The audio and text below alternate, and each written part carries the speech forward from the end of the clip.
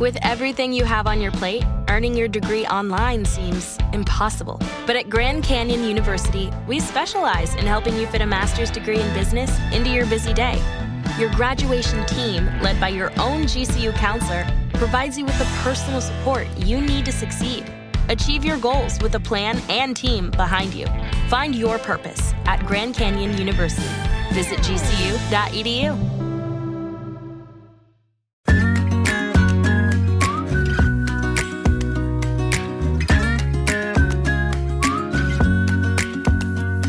If you wanna go on a journey, if you're skeptical, don't worry. Not here to preach, gonna keep it clean and talk miracles. Where faith meets laws of nature. Get in touch with your creator. With a bacon loving Jew. She even speaks Hebrew. What's God got to do with it?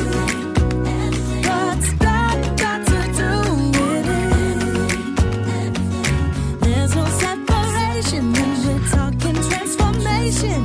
What's God got to do with it? Hey, it's Leanne here on What's God Got to Do With It, and I'm really excited to share this series called Acting As If, which in a way is the origin story of the God Pod. So I had the incredible opportunity to join forces with the amazing Amy Brown for a series called Acting As If, which literally came to be on a walk on a trail here in Nashville when Amy was like, okay, Leanne, what is the deal with this idea of acting as if? And I kind of believe in it, but it's definitely not as easy as it seems.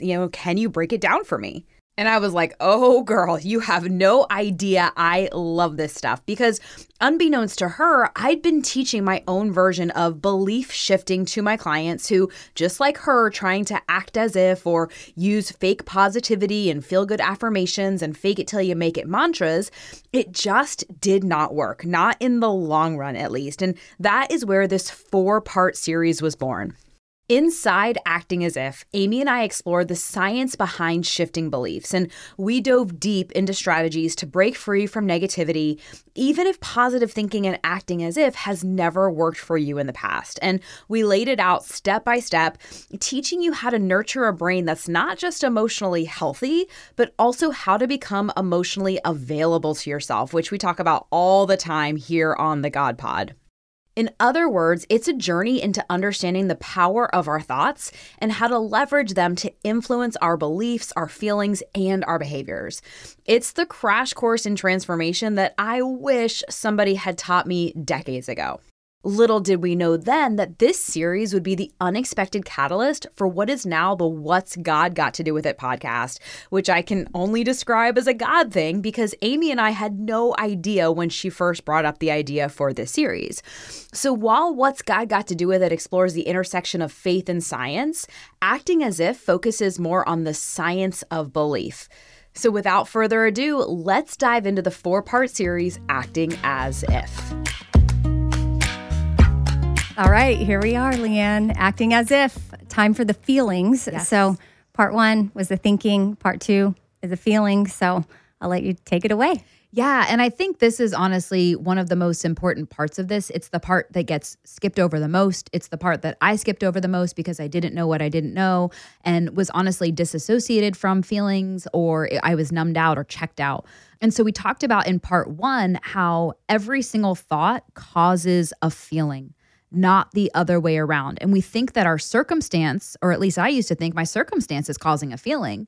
And it's like, no, my thoughts about the circumstance are causing the feeling. And we took a look at many examples of how you can choose a different thought and it literally creates a completely different cascade. And it's black and white. It is night and day. And so when we're talking about feeling and coming back to this idea of acting as if, okay, when I say positive thinking and acting as if doesn't work, I don't mean that it doesn't work, period, full stop. But what I'm saying is if you are running up against old beliefs, or you don't believe what you say, or you don't feel what you say, it's not going to download, or it's going to be very hard, long, and a very resisted road to get it there, okay? Because your self-image knows how you really feel. So before you can go, air quotes, act as if, or believe a new reality, it's got to feel good, it's got to feel true, and it's got to resonate. And so here's what I mean by that. let's talk about how all this works on a nervous system level real quickly. So first off, your nervous system is paying attention to your thoughts and how you feel, and it can't always tell the difference between a real and an imagined experience. So for example, let's just play around for a second. Close your eyes if you can. And if you can, just place your hand on your belly for just a second and just picture that your belly, every time you breathe in, your belly is expanding like a big balloon. And every time you breathe out, your belly is contracting and the air is going out of that balloon. And for a lot of us, it's actually the opposite. We suck it in and we breathe in. But every time you breathe in, picture a big balloon expanding. And every time you breathe out, that balloon is contracting. And now let's just play around with your nervous system. So let's add some colors, some texture, some taste, some smell. So for example, every time you breathe in, just picture that balloon expanding and imagine it's a cool, crisp, blue, pepperminty air. And every time you breathe out, imagine it's a red, hot, fiery, cinnamony air. So let's just do that one more time. Breathe it in. Your belly expands like a big balloon. I'm doing this, by the way. There you go. It's Okay. a cool, crisp, blue, pepperminty air. And every time you breathe out, it's a red, hot, fiery, cinnamony air. Okay? So go ahead and open your eyes. And here's the thing. There's no peppermint where you are right now, most likely. And there's no blue air where you are right now. But your nervous system has a map for it. So it could experience the cool, crisp, blue, pepperminty air to an extent. And it could experience the red, hot, fiery, cinnamony air to an extent. So your nervous system cannot tell the difference fully between a real and an imagined experience. So just imagine what's happening in your nervous system when you are picturing dread or fear or worry or shame, just with your words and your thoughts. Our words create a reality. And so the way I kind of teach this to my clients is every thought and feeling has a physical, chemical, biological response and kind of like a frequency in your nervous system. And it's actually a very well-researched, well-known science. It's just not often talked about in the mainstream world. But on top of that, thoughts can lay down two very different types of things called neuroassociation. So let me just explain what that big word means, okay? So if you say something to yourself that does not feel true, or it does not resonate, or you're outright kind of calling BS on it, your brain will lay down something called negative neuroassociations alongside that thought. Okay, so when you act as if, but you don't believe it, or it doesn't resonate, or you're secretly doubting it, you're actually laying down negative neuroassociations alongside that thought. And so that lie or that untruth is actually working against you when it comes to transforming your brain, and it's not going to stick inside your brain. Okay? So it's totally counterproductive. Exactly. Or it's just going to create a lot more resistance. You're going to need a lot more repetitions. You're going to need a lot of other factors, and maybe it'll eventually work, but we don't know. It's I'm picturing those like resistance bands that you put on your legs to like stretch out, and they have light, medium, yes, heavy, or how hard it is to pull apart. And I'm thinking if you've got a row of people with those on, some people might be like, woo, I can do this easy, no problem. And then other people are like, what? Why is this so hard for me to move my legs? I like a good visual. And so I'm like, and that's when the comparison can come in. Totally. So don't even be like, well, they're able to do that. Yeah. Like I could look at Leanne because she's got all this down, and I'm still in the process of really trying to work through some things.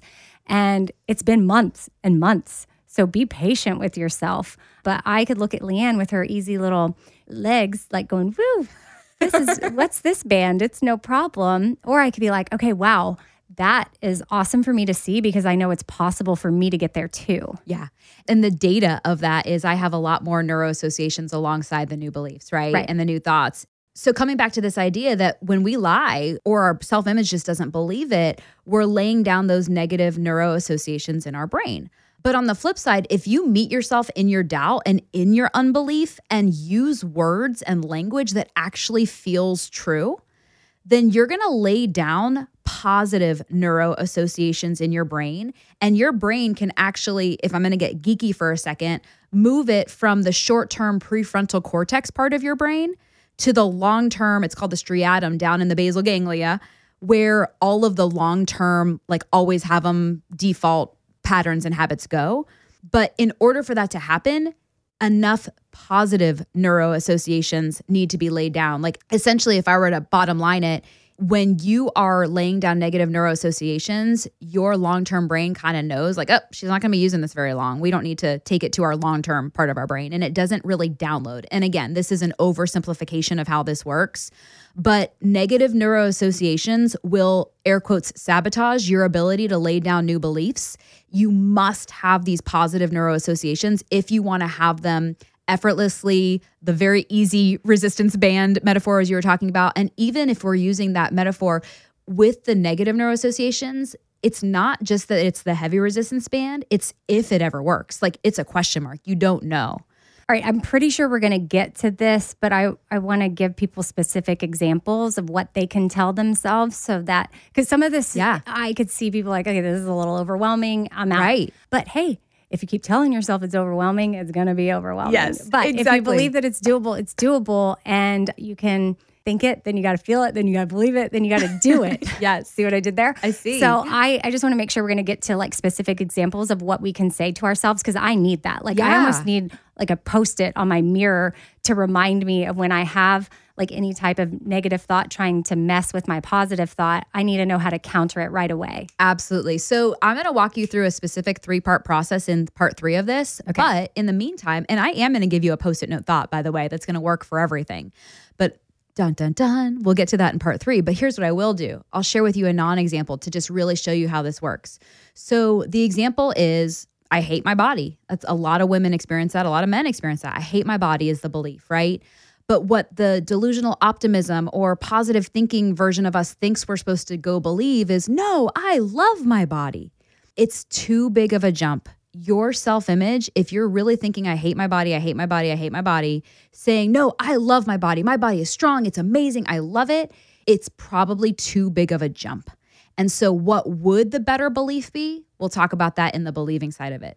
Okay. So we'll get there with very specific examples, but that's good to know because I think that's where we get tripped up. Right. It's like, well, shoot, this didn't work. Right. But we were trying to like swim a mile when we've never swam before. Yeah. It's meeting ourselves in our doubt, meeting ourselves where we are instead of trying to convince or persuade or coerce ourselves to believe something that we really deep down don't believe. And remember, your brain knows. And when it doesn't believe it, it doesn't feel it, it doesn't resonate, it is going to lay down negative neuroassociation. So even if you had a light resistance band, it can actually add more resistance when you're kind of lying to yourself because of the new beliefs that you just mentioned of like, great, this is another thing that didn't work for me, or great, positive thinking worked for them, but not for me. I must be really messed up. Gotcha. Yeah. It's so fascinating what's happening in our subconscious mind and all that's at work.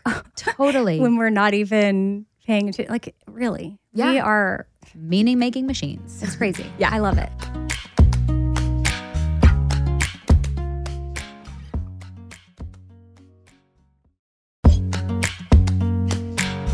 So now you have this understanding that A, your thoughts have a physical, chemical, biological response, right? And I'm going to talk about that right now. But also now you know that those thoughts are also creating either negative associations or positive associations in your brain.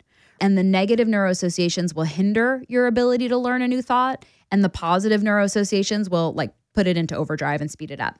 So if you can simply just create this awareness that every thought and feeling you emit has a frequency and start influencing your thought through those eyes and meeting yourself where you are. And we're going to talk about that specifically in part 3, but everything can change for you. But first, I want to just kind of show you visually when this comes to your emotions. And because again, this is part 2, feeling, right?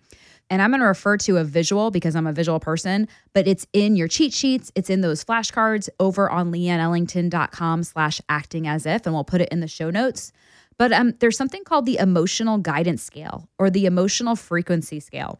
And basically you'll see visually there's this upward spiral, right, of like good feeling, positive feeling emotions. And then there's that downward spiral of emotions.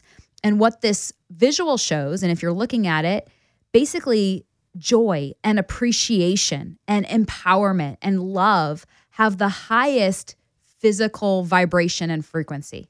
Okay, so think about what we talked about in your nervous system, like when you imagine how your nervous system is feeling, when you're feeling joy, love, empowerment, all those things, versus fear and powerlessness and shame and unworthiness have the lowest frequency. So again, physiologically, we can, again, for all of my logic and reason people that are like, wait a minute, this feeling stuff sounds out of touch. I just want you to see that there is this physical, it's physical and metaphysical, when you're feeling or not feeling, and then the downward spiral or the upward spiral that we talked about back in thinking. So again, it's happening whether or not you know it or whether or not you like it. You're creating feelings from your thoughts, but I also wanted you to understand what's happening on a nervous system level, what's happening on a physiological level. But then also, when we're talking about laying down new beliefs, which we're going to talk about specifically in the next part, you've got to believe it because your nervous system knows. Your nervous system knows. Well, and I'm thinking too of you're stressed out. You may notice how your body responds. Everybody's a little bit different. Some people might feel it in their chest. Some people may feel very bloated because you're not digesting food very well. Whatever it is, you will start to be able to look for signs in your body, or at least I did when I started paying attention. And so if you're like, wow, if my body's responding to this stress, that's all you need to know, and how your body's reacting to thoughts or circumstances or things that are happening. And so what I also love to think about is sometimes people think this is a little woo-woo, even though Leanne's giving us the science. And you're like, how can my thoughts really make me feel better? Well, if you believe that your thoughts can give you a stomach ache or, chest pains, or insert whatever else shows up for you, body keeps the score, then you have to believe that it can also do the opposite. Absolutely. Yeah. And again, this is where we're going to be able to use acting as if to our benefit, because we talked about how your nervous system can't really tell the difference between a real and an imagined experience. So this is why I wanted to really bring in this feeling part of it, because if you can connect and become aware and start paying attention to the physiological part of this, the mental, emotional part of it, how it's all three-dimensionally involved, and it's not just this, words thing, then it can all come together for you. And it's really the glue that kind of brings it all together. Glue. Well, that's why this is 4 parts. These are the 4 parts that are absolutely necessary. Each one has to be glued to the next. Yeah, absolutely. And do they have to be all in the same order? It's all interchangeable, but it's like you kind of want them all to be there. Okay. And again, for less resistance and just more easeability is the word that maybe I just made up. Sounds good to me. Yeah, it works. If we say it works, if we act as if it works, it works. Believability. Yeah. Done. But you called the graphic, it's the emotional frequency scale. So can you talk about frequency? Because I'm paying more attention to energy and the energy I'm bringing into a room. When you walk into a room and you feel energy from others, I would assume, is that scale depending on if you're spiraling up or down, others are also picking up on that frequency? Yeah. So if you maybe identify as being an empath, I definitely over the years have a heightened sense of other people's emotions. There is a frequency being emitted. So when you think about just like sound emits a frequency, or just like light emits a frequency, radio or ultraviolet waves emit a frequency, a thought vibrates in its own frequency. And that's what that scale that you just referred to is showing. And so there's going to be like a neutral frequency is going to have, and I don't know what the actual numbers are for it. And then a positive, air quotes positive, because again, no emotion is positive or negative. They all have their place, but some of them feel better than others, right? Okay. When I say positive and negative.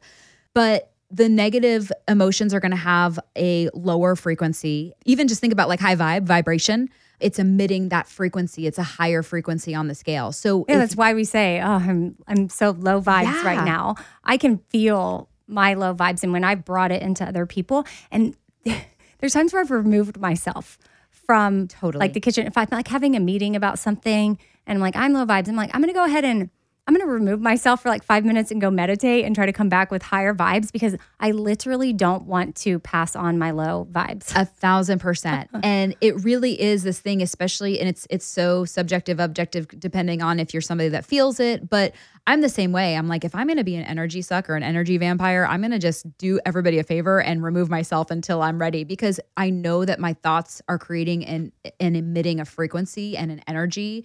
And if anyone is as in tune as I am, they're going to feel it. And so part of it is that's why we're talking about is create that awareness so that you can take responsibility for it. And again, it's happening either way, whether you know it or not, or like it or not. Yeah. And some of the feelings and me being in tune with it is new because of the work I've been doing and because I'm not numbing out in other ways. And I have that awareness. And I make mental notes every time I feel something like, okay, even if it is a feeling that feels less than, I'm trying not to say negative. Yeah. We've got the positive and the negative. Feeling that doesn't feel good. Even if it doesn't feel good, I celebrate the fact that I recognized it. And if it feels positive, I also celebrate, because then I know I'm more likely to continue to recognize. Because I just don't want to go back to a place where I was emitting frequencies or talking in a way or speaking in a way or having relationships in a way where I wasn't my highest version of myself. Absolutely. Yeah. And that's why it's also so important to give voice to our air quotes negative emotions as just data of like, hey, I'm feeling some shame right now. Like, I don't have to like it, but this is what's happening, as opposed to not identifying it, suppressing it, repressing it, shoving it down. And that actually brings us to the last thing I wanted to touch on for the feeling side of it. So there's this visual, and it's from Chip Dodd, who wrote The Voice of the Heart, and he's brilliant, and he's really helped me have an understanding of emotions. And one of the aspects of this, and there's this chart that I put in the resources for you all to have access to, is that for every, and again, I'm putting negative emotion in air quotes, we're talking about these emotions that don't feel good, but this actually contributes to that argument, so to speak, that they have a place. So he says that every negative emotion has what he calls an impairment, meaning negative consequences if they're not properly attended to and taken care of. And what the words that I use with my clients are like, are we being emotionally available to ourselves in those moments? Because again, if we are just ignoring it, shoving it down, or maybe we have shame about our shame or shame about our sadness or whatever, we're not attending to it and it's going unattended, and then it festers. And that's what he calls a negative impairment, or like a negative consequence to these emotions that don't get attended to. But the flip side, and this is my favorite part about it, is that if you do attend to them and you know how to foster and accept and direct them, he calls it a gift. Every emotion has a gift. So I'll just give you a couple examples from this chart. And again, it's in your resources. But for example, hurt, that's the feeling. That's the data. The truth is I'm hurt. I'm feeling hurt. And the negative impairment, if you don't address the hurt, it turns into resentment. But if you address it and you attend to it and you care for it and nurture it, hurt can actually turn into healing and courage. That's the gift, as he calls it. There's others, guilt, for example. If you're feeling guilt, like, I don't like that I just did that. The negative impairment, if you don't attend to it or you ignore it or you let it fester, is it turns into toxic shame and shamelessness. But if you attend to that guilt and you are emotionally available to that guilt, the gift that it can give you is freedom and forgiveness. He goes in depth about all of this in his book, The Voice of the Heart. But this visual, I just wanted to share with everyone because it was really impactful for me to see, okay, the data is I'm going to have these emotions regardless because I'm human. And again, giving ourselves permission to be human. But there's a gift if I can learn how to be emotionally available to what I'm feeling. And first, obviously, we discussed it involves being aware and paying attention to what we're feeling and not skipping over it, shoving it down, all of that. And also notice when we're not feeling something, because we know the repercussions, so to speak, of not believing what we're saying and not having resonance. But again, these emotions all have a place. They're trying to teach us something, and there's a gift if we can actually attune to them. It makes me think of the TikTok Chanel cheesecake analogy. Have you seen that? No. Oh, it's so good. Kat and I have talked about it on the Fifth Thing, and we played it before. But just to paraphrase it, she talks about having this Chanel bag. And I love that she used an expensive designer purse, because she's saying, you wouldn't do this to a $3,000 purse. So why would you do this to your body, which is more precious than a purse, right? And so she talks about putting a piece of cheesecake in there and zipping it up. And a week later, what is going on with that cheesecake? Well, you definitely wouldn't eat it or it would make you sick. And so the cheesecake is representing everything you're suppressing and putting down, and you think you dealt with it because you zipped it up, but really it's leaking throughout your body and it becomes very toxic to you. And so that is a perfect example of this. Yeah, it's the cheesecake in the purse that unattended to, it festers, it's toxic. And if you attend to it, it's like, wow, I just opened my purse and I have cheesecake. What a gift. Yeah, and I didn't leave it in here long, so I get to eat it. Exactly, 5-second rule. Yeah, get a fork. Love it. Awesome. So yeah, that is it for the feeling side of it. We are going to get into the believing side of it, which is really, the next big mover of all this acting as if stuff in part 3. There you go. I hope you enjoyed this episode of Acting As If.